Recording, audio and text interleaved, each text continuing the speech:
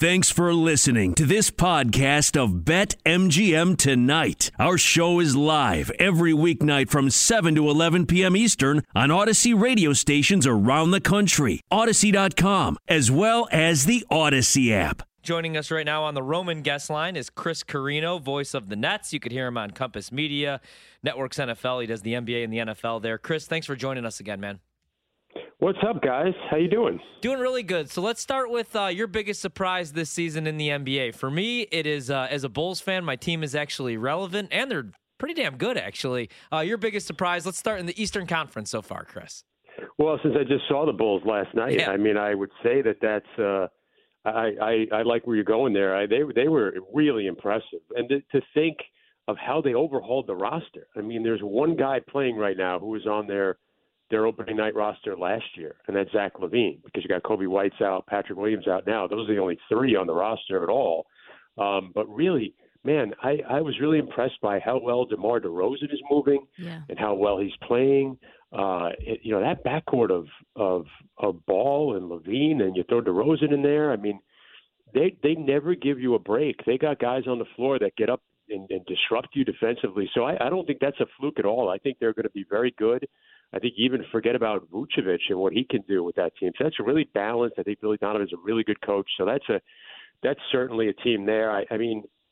Otherwise, I think the East from top to bottom, I mean, there's a couple there, the Magics of the world that aren't very good.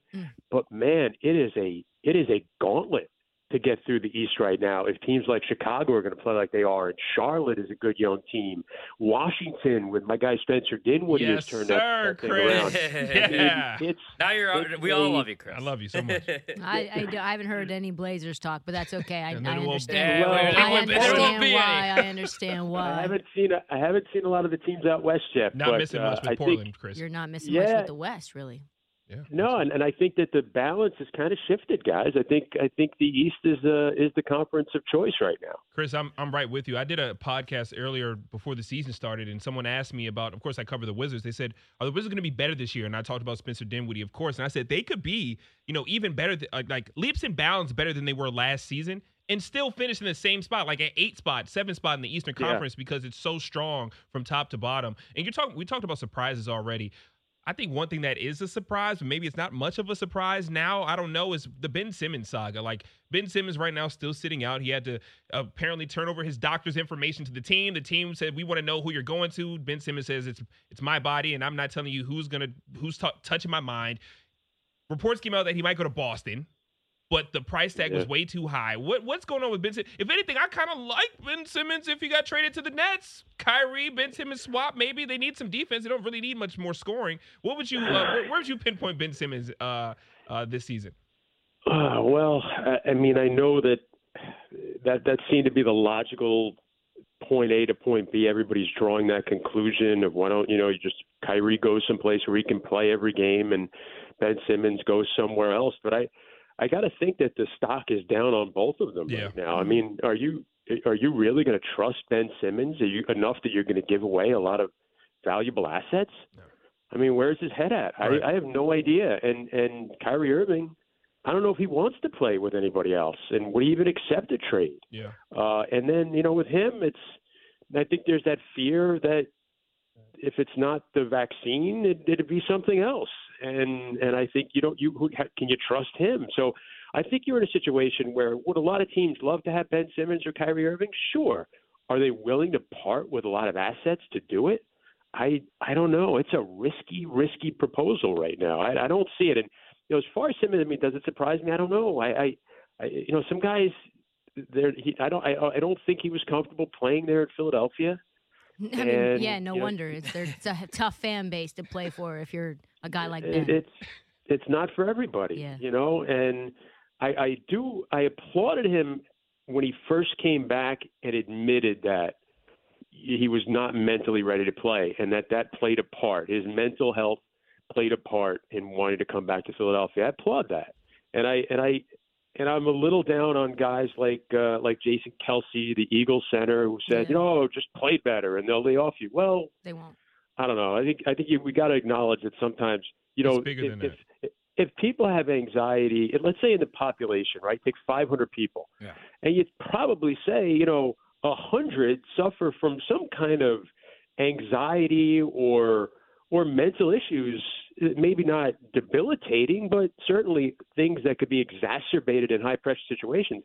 So there's 500 players in the NBA, roughly, right? 450, 500 players. I mean, there's got to be 50 to 80 guys who have this kind of situation as well, and I think we have to be a little more, understanding of that.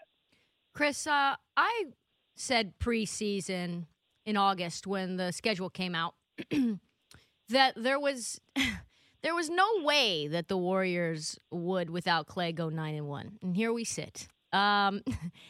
It's been interesting because now you've got Warriors fans crowning them as contenders, but in reality, I think that the record of the teams that they've played is 33-59, right? So they really haven't played anyone quite yet. Yeah, they beat the brakes off of the Hawks, but the Hawks are starting slow.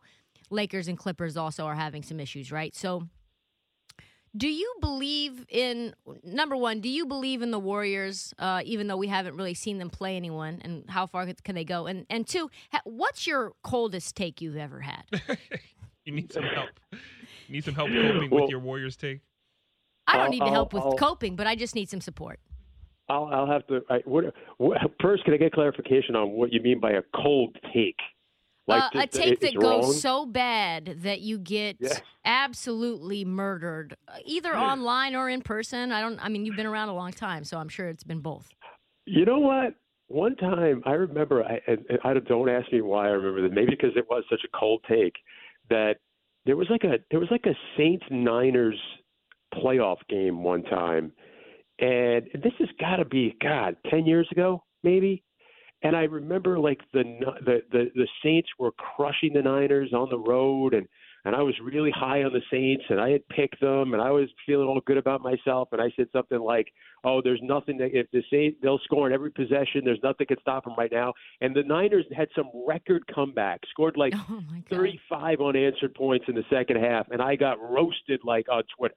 People were like, stick to basketball, all that kind of stuff, So, yeah, I do. Maybe that did scar me enough that I did remember that.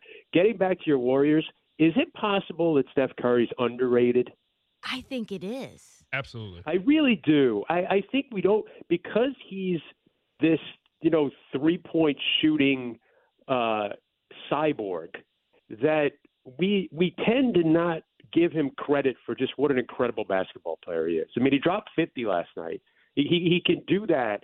It takes a special player to drop 50. I know some guys, Terrence Ross has done it, but I mean, it's still not an easy thing to do. And I don't know why I just bashed on Terrence Ross. I know, it was such a stretch. It's okay.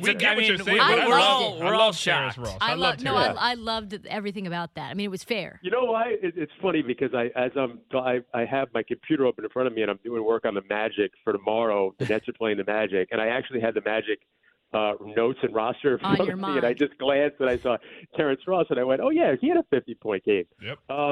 But no, I think Curry doesn't get credit for how good he is, what a tremendous leader he is. And I think Steph Curry, he's gone through some injury-riddled seasons now and weird seasons for him, and I think he saved all the receipts. And I think he's showing up right now, and he's collecting on all of them right now. He's showing you, I can be the MVP. Maybe you guys forgot about me the last couple of years, but I can still be an MVP caliber player. And he will, I think, are they the best team in the West? I don't think so, but I'll tell you what, if he's healthy, it's not a fluke that they're winning these games. I know they haven't played anybody, but I don't know it's really hard to tell right now who's good, who's not. Yeah. There's some good teams that have sub-500 records. You mentioned the Hawks. The Bucks are another one. And there's some bad teams that have gotten off to good starts, and they'll probably come back to the pack. But there's a lot more parity around the league than I've seen in a long time. And I feel like everybody's just trying to figure it out because even if you look at the betting market, and Chris, I know you call the game, so you can't place a bet yourself, but right now the Nets are still the overwhelming title favorites, even without Kyrie. They're plus 260. The Lakers are plus 550. If I was going to place a bet today, it wouldn't be on either of those teams, to tell you the truth. Do you think the Nets should be the favorites to win the NBA championship? I'll give you this interesting tidbit from last night. I interviewed Steve Nash before every game, and last night he had used a term in one of his press conferences that they have to have an underdog mentality. So when I had my interview with him for the pregame show, I said, Steve, you have two of the greatest players of all time. You're overwhelming favorites to win a championship this year. How do you instill an underdog mentality? And he said, it's the first time I really heard him admit this this year. He said, when we lost Kyrie Irving, he goes, the psyche of our team shifted a little bit. And they didn't see themselves anymore as the favorites. And they don't really pay attention to what's going on with us talking heads. They, in their minds, were like, you know what?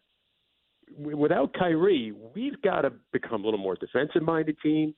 We're going to have to figure some things out offensively. We're not just going to be able to out-punch everybody, outscore everybody like we did last year. So I think they look at it like, hey, we're not – everybody thinks we're the favorites here. We lost Kyrie Irving. Like, I don't know why we're still overwhelming favorites. It's still a grind for us to go out there and win games. And, you mentioned all these good teams in the East, and everybody's coming at them like it's the Super Bowl. So, when you're like 20, when you're whatever it is, 250 to 100, whatever it is, their odds are, that doesn't mean that you have like a 90% chance of winning. It means like, maybe you have a 25% chance, and but it's higher than everybody else. Yeah. So there's still, I don't know. I think that this Net team, the scary part about them right now is that if they can really get cooking offensively, they're really going to be tough. They're really going to get good during the season because defensively, that was where you worried about them. And they've come out with this defensive mindset, and they've kind of figured out how they have to play. So I think if they could start figuring a little more out, be a little more consistent offensively, it's turned on its head. It's the upside down world right now, with what they are. But they're winning. And they needed to be a defensive team. They've embraced this thing now. Blake Griffin and Joe Harris started it, the blue collar boys, and that's funny coming from Joe Pretty Boy Harris. Oh, we might. I stuck up for you before. Now you're going to Joe Harris. That's my guy. I love Joe Harris, but last year at the beginning of the season, he was not chasing loose balls. He was the anti-blue collar, so this is like a great turnaround. Oh, all right. Well, no, him and Blake though have started this thing where because they take charges and they're on the floor, they do this thing where they put their hard hat, they fake putting a hard hat and steel tip boots on, and now guys guy takes a charge. They say, well, he's applying to the blue collar boys, and it's just a silly thing. But I always said, like, as a coach, you love when things like that catch up. Yeah, absolutely. Because it's one thing to put up a little, a three when you shoot a three, or make the three goggle, or point to your vein when you make a big shot.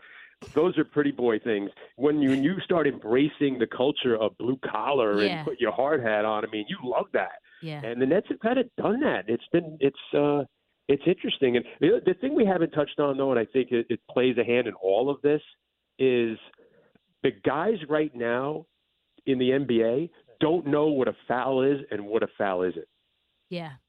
The officials have overcorrected on this new interpretation of the rule. Absolutely. And nobody knows from game in and game out what's a foul, how much contact is going to be allowed. So guys are getting away with murder defensively. It's why you're seeing low-scoring games right now.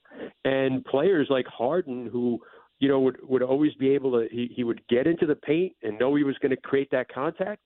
He's getting – not only – so even when he's not trying to deceive the official, he's getting hacked, and the officials are overcorrecting, and it's stopping – you could see it. He's hesitating to drive the ball. And I think it's happened with LaMarcus Aldridge last night. It even happened with Zach LaVine. Like, I was watching the game. I didn't know what was a foul, what wasn't a foul. And Chris, completely agree. We got to let you go because we got the heart out. We want to have you on again here soon. Enjoy the games coming up this weekend and the games tonight. Chris. Chris Carrino. All right, guys.